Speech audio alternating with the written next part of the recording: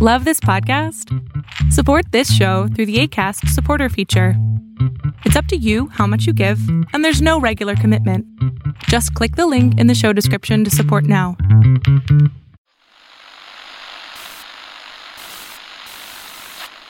Nine, 12, 10, 28, 2, 23. This is Deep State Radio, coming to you direct from our super secret studio in the third sub-basement of the Ministry of Snark in Washington, D.C., and from other undisclosed locations across America and around the world. Hello and welcome to another episode of Deep State Radio. I am David Rothkopf. I am your host, and I am in New York City. In Washington, D.C., we have the fabulous, recently installed Rosa Brooks and David Sanger of the New York Times, who is, I think, in Washington, D.C. Are you not in Washington? Yeah, I have, but I've probably been uninstalled. You know? Uninstalled. Everybody saw it on their computer and decided not to install David. Yeah, right. Well, that's true. Well, Rosa was installed by Geek Squad, so you could just give them a call. And in the sunny state I can be installed on your computer. Yeah. By now, the fantastic Rosa Brooks app. Anyway, straight from Deep State Radio. We also have in sunny California, as you've already heard, Kori Schake, who is out there enjoying the beginning of the baseball season, which in London they don't seem to care much about. Yes, it is. It all by itself explains why Great Britain is no longer the hegemon of the international order, because they do not have that high religious holy day of the opening of baseball season. And you But think Corey, that this is not because they have withdrawn from Major League Baseball. It's because they never actually joined. It's the opposite of the EU problem, right? And by the way, Canada plays very good baseball, so it should have infected Britain through the Commonwealth, but evidently not. Well, didn't baseball begin with the sport of rounders, which was a British sport? The British say that quite a lot. But you've done no investigation at the Museum of Rounders, which no doubt exists someplace. So let's start today with as good a place as any. Every day, David Sanger has a story on some major breaking trend in the world on which he sheds light and wisdom.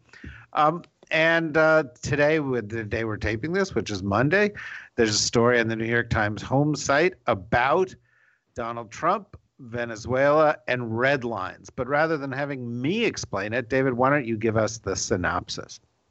Well, the synopsis is this, David, that I was struck by the fact that during the campaign, President Trump was quite critical, understandably so, of the red lines that Barack Obama drew about Syria. And you'll remember that when it came to Syria, President Obama came out in 2011 and said Assad has to go. He came out a few years later and said it would be a game changer for him if Assad used chemical weapons, and then, of course, famously called off a military strike. And he said, if the Russians come in to Syria, as they were beginning to do during his time, he said, don't worry, they're basically going to get bogged down there. And what happened? We all know what happened. Assad didn't go. Obama didn't strike. And the Russians don't appear to have gotten bogged down. They actually appear to have actually restored a place in the Middle East. So I can understand why candidate Donald Trump was critical of Obama in this case. It was not their best moment in diplomacy, as we've noted several times on Deep State Radio. So what's happened in Venezuela? The president has come in and said Maduro must go. Well, the last time I looked, not only was he there, but the military is sticking with him. This morning, the Secretary of State, Mike Pompeo, came out for about the third time saying the Russians must not be in Venezuela. Well, they've landed 2 plane loads of military advisors and an awful lot of arms. And the other thing the United States has said is that everybody should join in the sanctions and recognizing Juan Guaido as the actual legitimate interim president.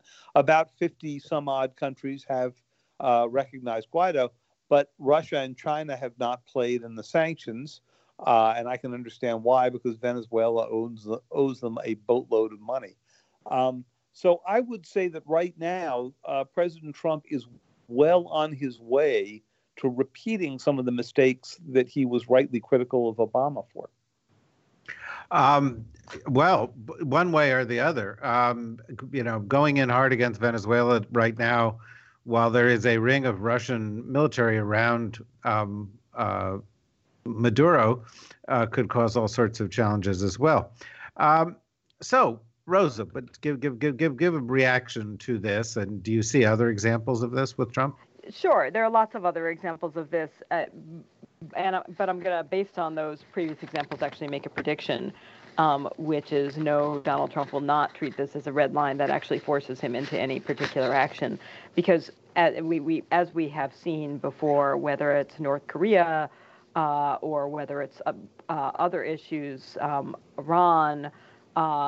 The good news and the bad news with Donald Trump, depending on your point of view, is that it turns out that he's,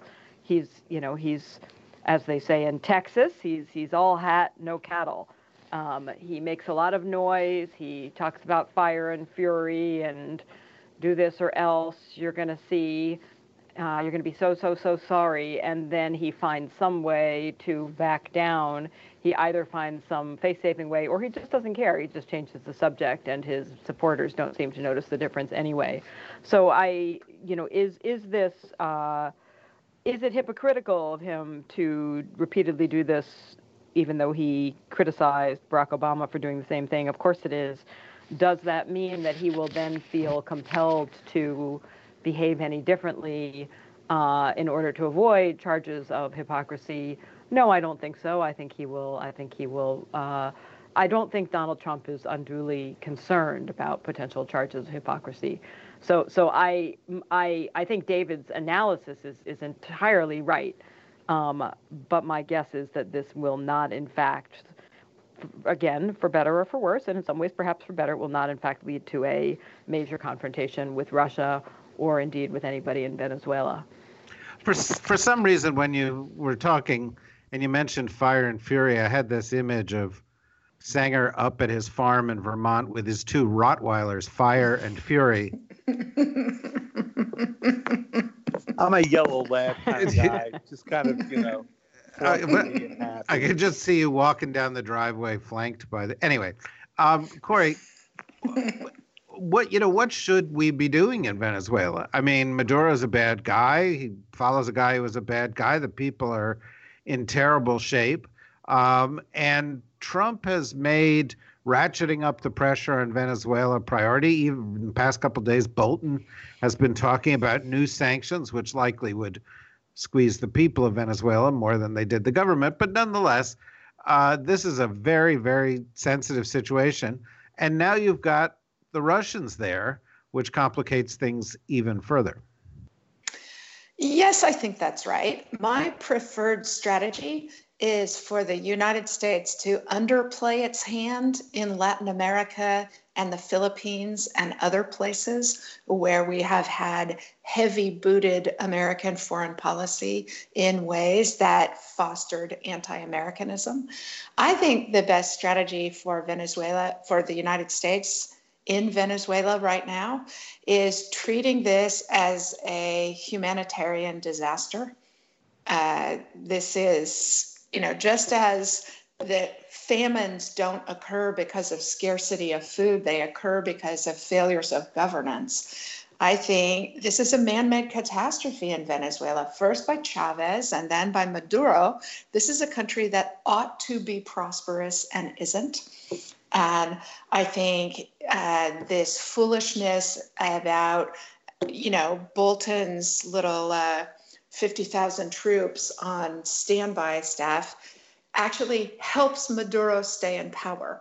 That the United States shouldn't militarize this problem. What we should do instead is three things. First, provide humanitarian assistance and facilitate the humanitarian work of groups like the International Crisis Group, Human Rights Watch, that not only will help the people of Venezuela, but will help create the kind of transparency and accountability for the government in Venezuela's choices. The second thing I think we should do is help and support and set up to be successful the regional neighbors of Venezuela, who have been taking in so many refugees and are stepping forward with major political actions, like trying to take Maduro to the International Criminal Court for what he's doing in Venezuela. I think that's really important, that in places like Latin America and the Philippines, where the United States had been an imperial power, if we instead help foster the leadership by the countries in the region that achieves what we also want to have achieved, but empowers them to be major foreign policy actors. I think it's not only good Venezuela strategy, it has lots of collateral benefits. And the third thing that I think we should do is use the attention that the United States can bring to a problem. President Trump did a little bit of this, meeting with the wife of Venezuela's opposition leader. But to do that broadly and not just out of the White House, so that I would love to see us sending both public and private messages to the military and police leadership in Venezuela, as well as the political leadership, that we will pursue justice for any violence that they commit against the Venezuelan people, so that you try and shape the choices of major Venezuelan political and military actors as the crisis comes to a head. I think all of those things can make for better policy than what it sounds like the Trump administration is considering. So, David, were Trump to paraphrase one of Corey's undoubted heroes, Admiral Farragut, to say, "Damn the Russians." Yes, he is one of my heroes. No, I figured he would, and that's because his name is David, David Farragut. But if Corey, if Trump were to say, sort of, "Damn the Russians," full speed ahead, and really squeeze Maduro. I sort of hate to always bring things back to this, but one thing we haven't seen Trump do is actually get crosswise with Putin, because there does seem to be the possibility that Putin could leak 3 stories that would make Trump's life a living hell. They don't have to be true. All he has to do is have 3 Russians come forward and say, I actually did this. And Trump is screwed. And this is a sort of hidden cost of this whole Russiagate thing, which is Putin to this day has leverage over Trump. Well, let's go back to Admiral Farragut first, and then we'll get to Putin, because the two of them are so often discussed together. Corey, you're a fan of David Farragut. I've always liked his father, who was David Porter, who was the Commodore running the USS Constitution in the first Barbary War, which you may remember was the first time that Rothkopf thought up doing deep state radio. It was during the dealing with the Barbary pirates. Yes, and you can make fun of me, but thinking this up prior to the invention of either radio or the internet is pretty impressive. That was very impressive. And we've always said you were ahead of your time. So what's been unusual here is that in the Syria example that I gave, President Obama actually got out and talked about Assad, and later got criticized for saying things he couldn't back up.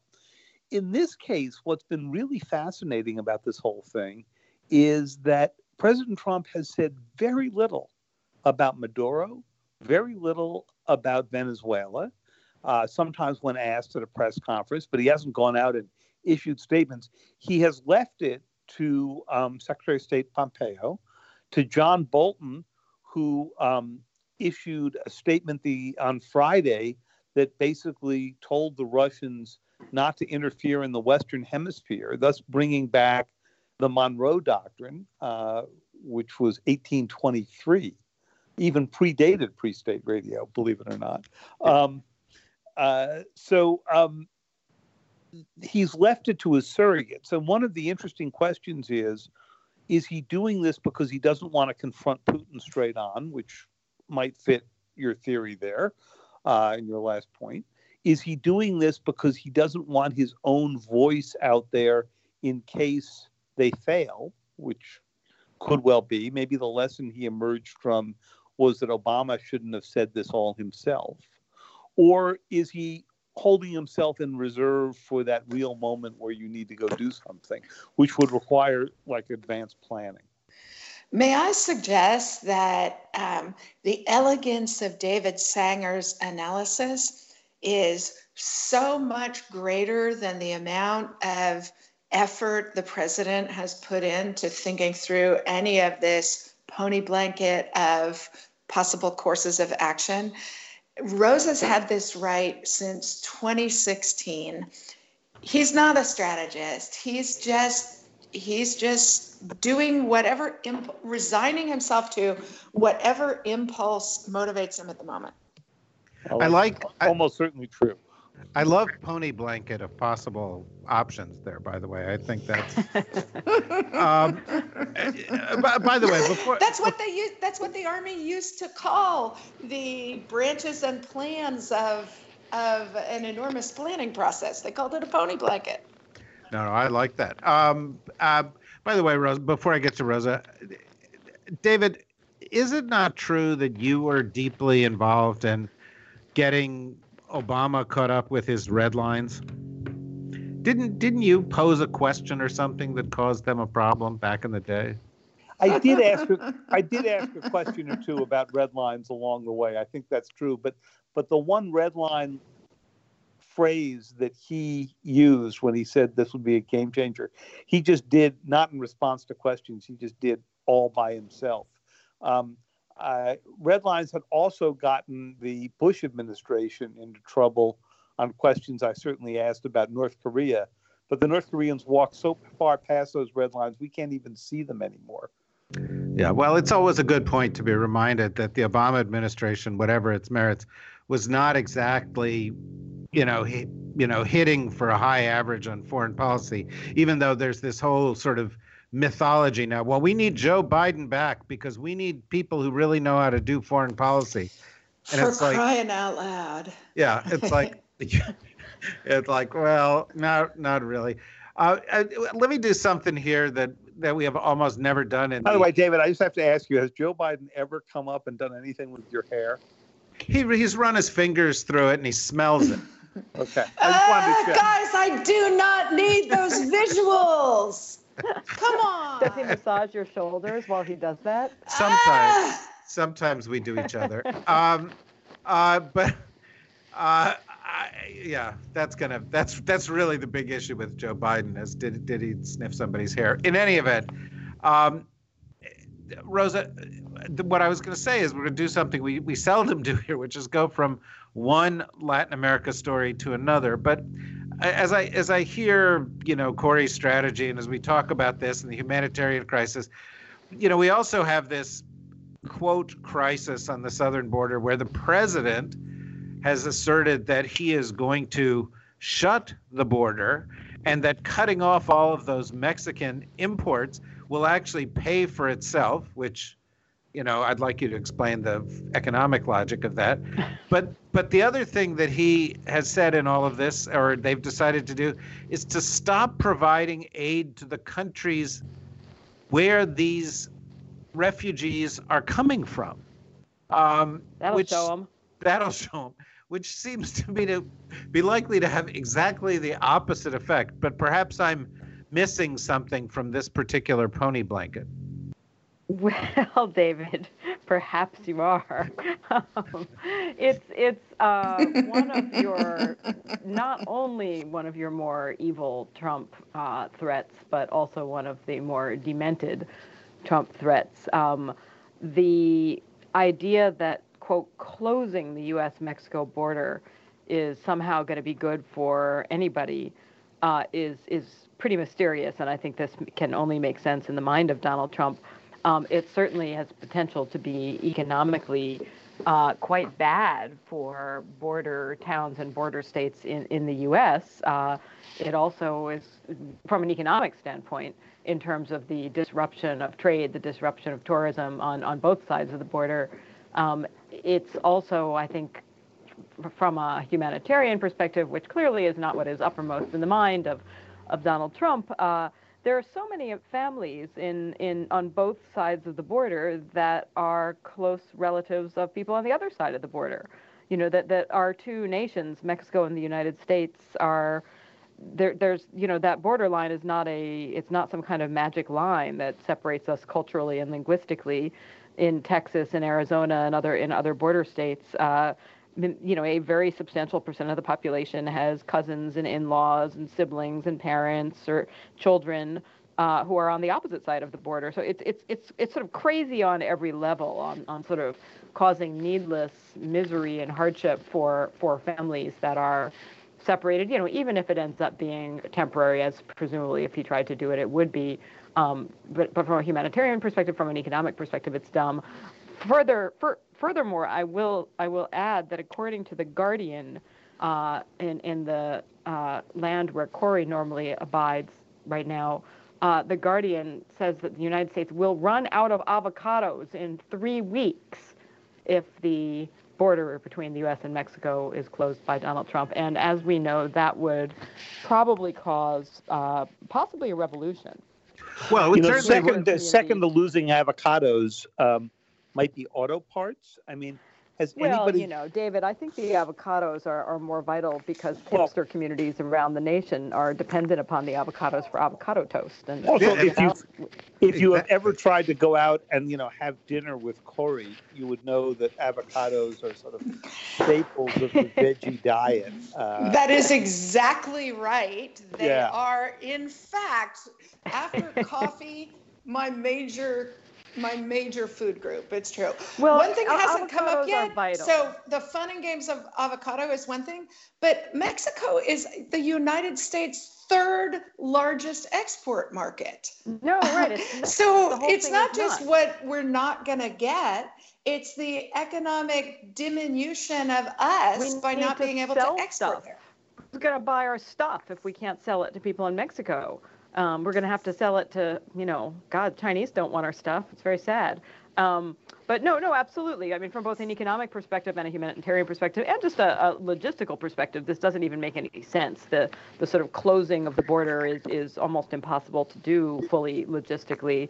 And David, the other issue that you brought up was Trump's threat to cut aid to several Latin American countries, from which the majority of the asylum seekers and refugees are coming, is, of course, even crazier because presidents from both parties have long recognized that in the long run, if you want to stem the flow of essentially particularly economic migrants, but also flow of people fleeing from civil wars, et cetera, political repression, that it's very much in our interest to do what it takes to make their home countries safer and more prosperous places to live so they don't feel like they have to leave. And when we cut aid off, it's a classic cutting off your nose to spite your face. It's not atypical of this administration, but it's almost certain to have the opposite effect of that Trump claims to be seeking.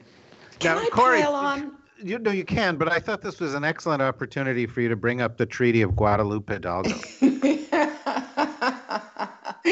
Yes, by which I Isn't that the source of a completely separate podcast? I mean, where we could just do something on the impact of that treaty? So, David Sanger, it is making my heart flutter that you believe a single 45-minute podcast is inadequate for the exploration of the Treaty of Guadalupe Hidalgo. So thank you for that. My 19th century historian's heart is aflutter. And David, I take that your point by bringing up the Treaty of Guadalupe Hidalgo was that America bears some complicity in all of what is going on. And just to pile on to Rose's excellent point about assistance to the countries of Central America, the gang and drug violence that is generating people fleeing from Central America. The United States bears complicity in three ways. First, because we're the market these drugs are going to. And so we're a part of this problem, and we ought, as a moral society, to take some responsibility for assisting in the solution of it.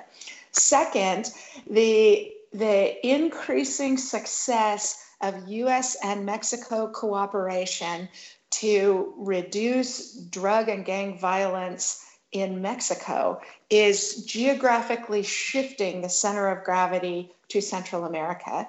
And so therefore we have some responsibility in the fact that it's occurring in Central America. And third, the MS-13 gang that is such a virulent danger in Honduras and other places gets its start in the prisons in Southern California.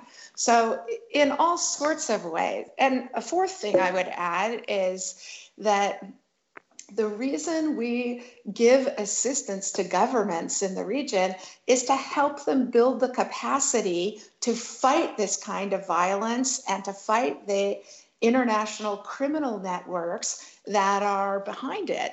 And so, as Rosa said, it's a stupid and self-defeating policy because it's going to give more space for the international criminal networks to create the violence that's fostering the refugee flow. I feel like what I'm hearing in my head is that wonderful scene from Casino Royale where M says to James Bond, "This may be too much for a blunt instrument to understand, but arrogance and self-awareness seldom go hand in hand." That's President. By the way, how many arrogance and self-awareness combined? I just want our listeners to appreciate the fact that Corey is one of the few who can put the treaty in the same answer with a scene from one of the best James Bond movies. Well, there's a big debate about whether that's one of the best James Bond movies. Although I curtsy my thanks to you, David Sanger. I tend to be with you on that. Well, I have to say, this is one really stinky pony blanket then. But let's do something we've also never done, which is go from two stories on the Americas to a third story. One of the reasons that we've got no, it's true. I didn't expect it, but that's where you end up. There's a quota. I thought we were going to have a quota. No, we'll go back to talking about Trump's hair next week. But one of the reasons that we're in the position of turning up the heat a little bit on Venezuela is that there has been a political sea change in Brazil.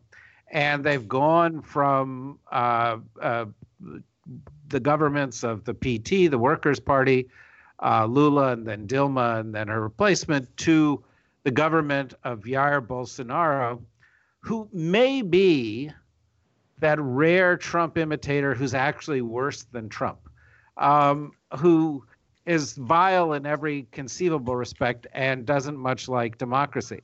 I should add, by the way, that another element of this phenomenon is that although Trump got off on the right foot with the Mexican president, López Obrador, AMLO as he's known,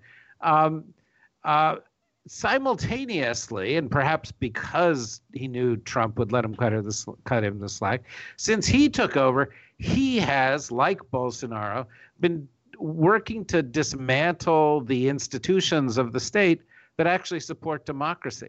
So we have a shift going on in this part of the world, which may be actually more dangerous than either of the two situations we're talking about here, which is anti-democratic. David, you want to pick up on that? Well, it wouldn't be the only place. I mean, obviously, we've seen this in Europe, and you've certainly seen it in Hungary. You've seen it in Turkey.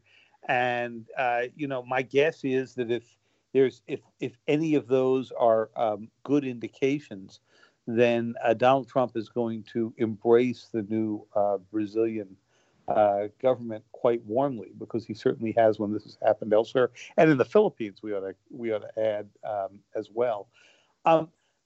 What I find fascinating, though, is that we are not seeing all of those governments particularly add on to the pressure on Maduro himself. I mean, some have joined, some have not, but this has not been a great coalition that the president has been able to bring together so far that has made sanctions work and so forth. No, well, that's my point. The Brazilians used to be supportive of the Chavez regime. They've now stepped back, and Bolsonaro is sort of allowing Trump to do what he wants to do.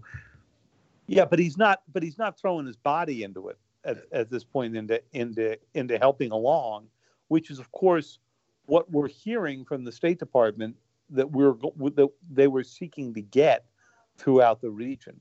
So, yes, he's allowing Trump to do what he's doing, but it would take a more active. Now, of course, the Brazilians are tied up in almost all of their own issues at this moment.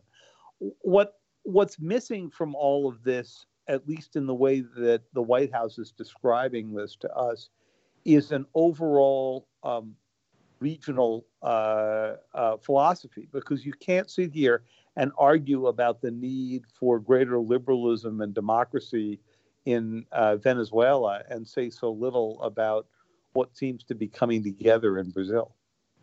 Yeah, well, Rosa, I disagree with David there. I think there is a regional philosophy. It's the regional philosophy of the 1980s, which many of these folks are involved, who are doing this policy were involved with, which is sort of, anti-communism. It's kind of Cold War era regional policy, and they think they can go and jump on Venezuela because it looks similar to something they thought once existed there.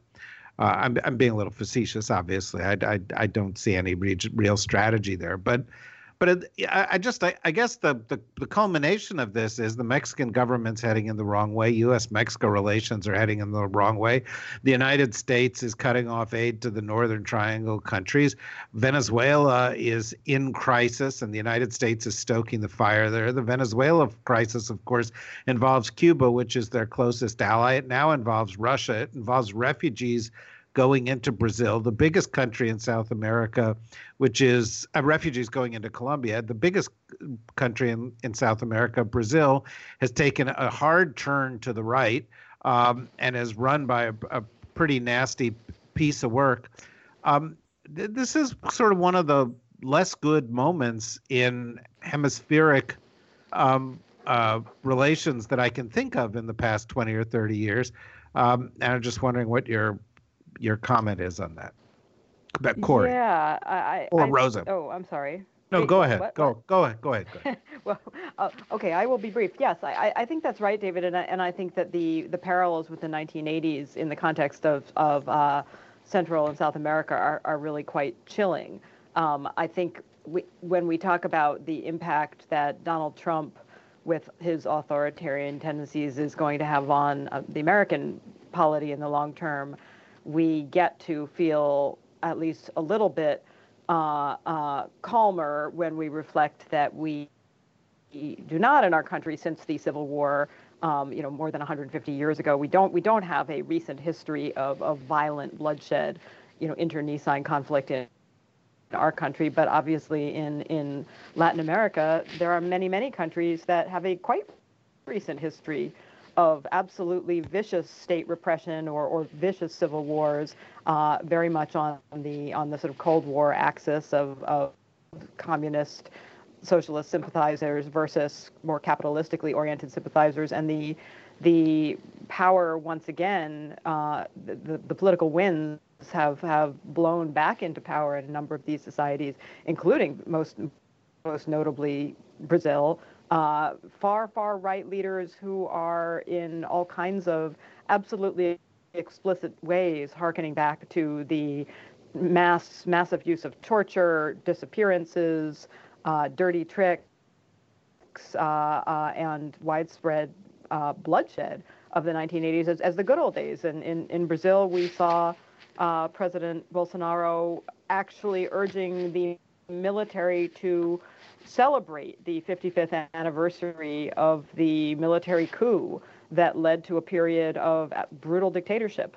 Prior Brazilian presidents had regarded that rather differently, and here there's an active effort to celebrate that and to suggest that those were the good old days, and we should try to bring them back if we can. And I think that for those reasons, both citizens of Brazil, citizens of some of the other Latin American countries we've been talking about, but also citizens of the United States and neighboring countries should be worried that it's not just nasty. In the context of places like Brazil, this isn't just unpleasant rhetoric that you can confidently shrug off as, well, it's disgusting, but it will pass. This is a society with a history of nasty rhetoric turning into widespread atrocities and civil conflict, and it could very easily happen again. Well, Corey, this brings us back to the light touch. The whole time I've been involved in foreign policy, which is now like 30 years, the big complaint from people involved in Latin policy in the U.S. is the U.S. doesn't have enough focus on Latin America, doesn't prioritize it. Of course, the general view in Latin America is the U.S. shouldn't, and they would prefer it if the U.S. stayed out. But we're at one of these points where there's kind of a mess, and this administration kind of sort of wants to get involved in the mess and is encouraging some dark forces in all of this. And I'm just wondering, what your sort of outlook is given the moment. Well, I think Rosa's comment from earlier is exactly right, namely that the United States, what are we actually going to do if we are going to intervene in these countries? I spent some time looking at the Spanish-American War and the kind of unexpected nature of the U.S. as an imperial society. And despite coming in the waters fine in treaties from people like Neil Ferguson, that the U.S. just needs to establish an imperial department and get on with it. That's so fundamentally contrary to who we are as a political culture and to how we organize ourselves for foreign policy activity that I think we serve our interests much better by being a lot less grandiose and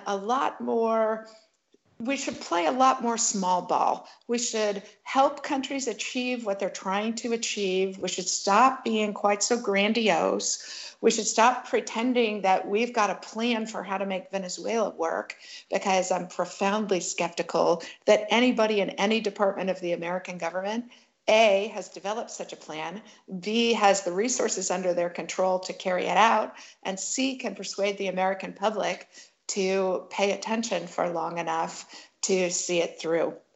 So we ought to be a lot more humble. We ought to be a lot more practical. We ought to be a lot more empowering of others to achieve what they want for their own societies where we agree with it.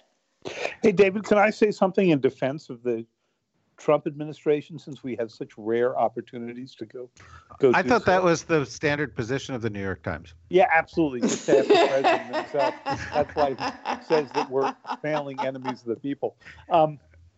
So what's been absent from their rhetoric so far has been any discussion of military intervention. And I think they have been acutely aware of our ugly history there.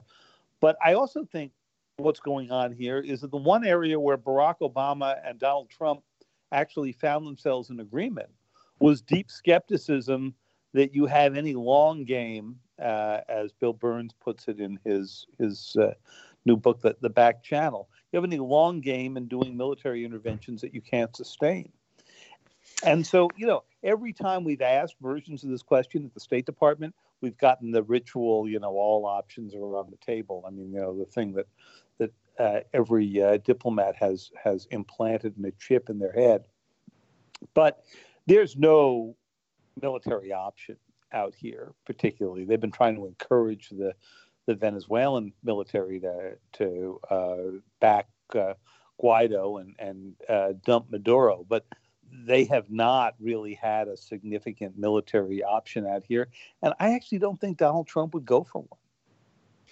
I think David is exactly right. Well, that sort of steps on the imperialism argument that you're hearing from, the left saying, here's the U.S. once again doing what we did in the 50s in Latin America. I actually don't think we're doing what we did in the 50s in Latin America. Well, we'll see.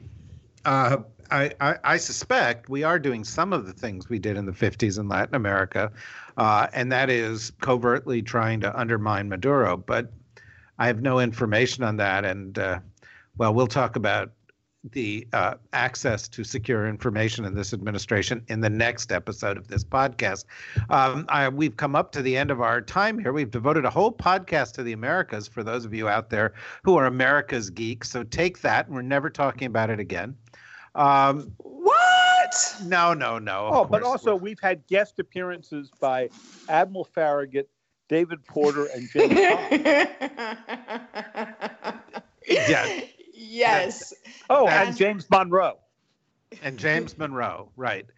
I was, by the way, looking into this the other day, and I found the John Kerry speech in which he said, the Monroe Doctrine doesn't apply anymore. And I thought, how did that pass without much notice at the time? It was like... Oh, wait, I know, because nobody was paying attention when John Kerry was talking. That's exactly the reason. But he declared the end of it a long time ago. So there you have it. We know one person paid attention to that, Vladimir Putin. Yeah, exactly. And so the troops started flowing in. But, look, we will continue this discussion as we always do in future episodes of Deep State Radio. I've been handed a note here by our producers to say the following three things. One, in coming weeks, Washington for Beautiful People, our podcast with Emily Brandwin from the left coast, will be available on a separate feed, while Deep State Radio and National Security Magazine will continue to be available via the Deep State Radio feed. And by the way, I should add that our guest on National Security Magazine this week is Senator Chris Murphy of Connecticut, who's a very interesting guy, very deeply engaged in trying to refashion U.S. Foreign policy. So I really encourage you to join that. This Thursday, we are launching a little experiment called Deep State Radio Live at the Comedy Cellar, which will be broadcast live on our YouTube channel. So it'll actually be a video version of a podcast from the Comedy Cellar studios here in New York City. How does that differ from what we do every week? Well, there'll be actual professional comedians on the show in addition. Who say things that are funny. Yeah, exactly. Members will receive the audio of the show as well.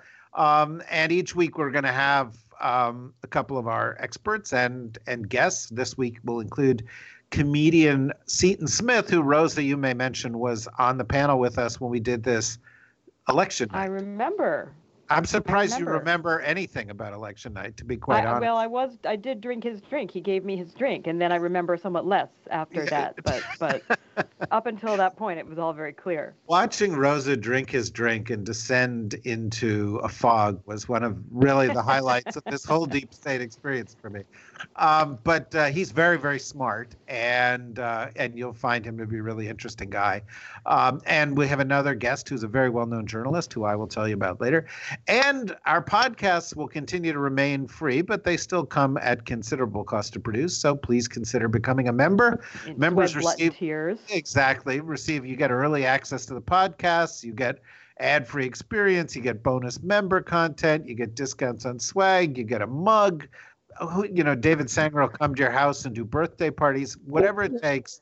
Wait a minute. Do we get videos of Rosa's installation? Yes, Rosa's installation. Is something I will send personalized signed videos. No one would not want that. In her colorful Harry Potter-like robes. In any event, for more on all of this, go to the DSRnetwork.com, and we look forward to having you join us again real soon. Bye-bye. Deep State Radio is a production of the Deep State Radio Network, a division of TRG Interactive Media. Our podcast today was produced in cooperation with Goat Rodeo Productions and was supervised by Ian Enright. Join us again for another episode of Deep State Radio. If you don't, we know where to find you.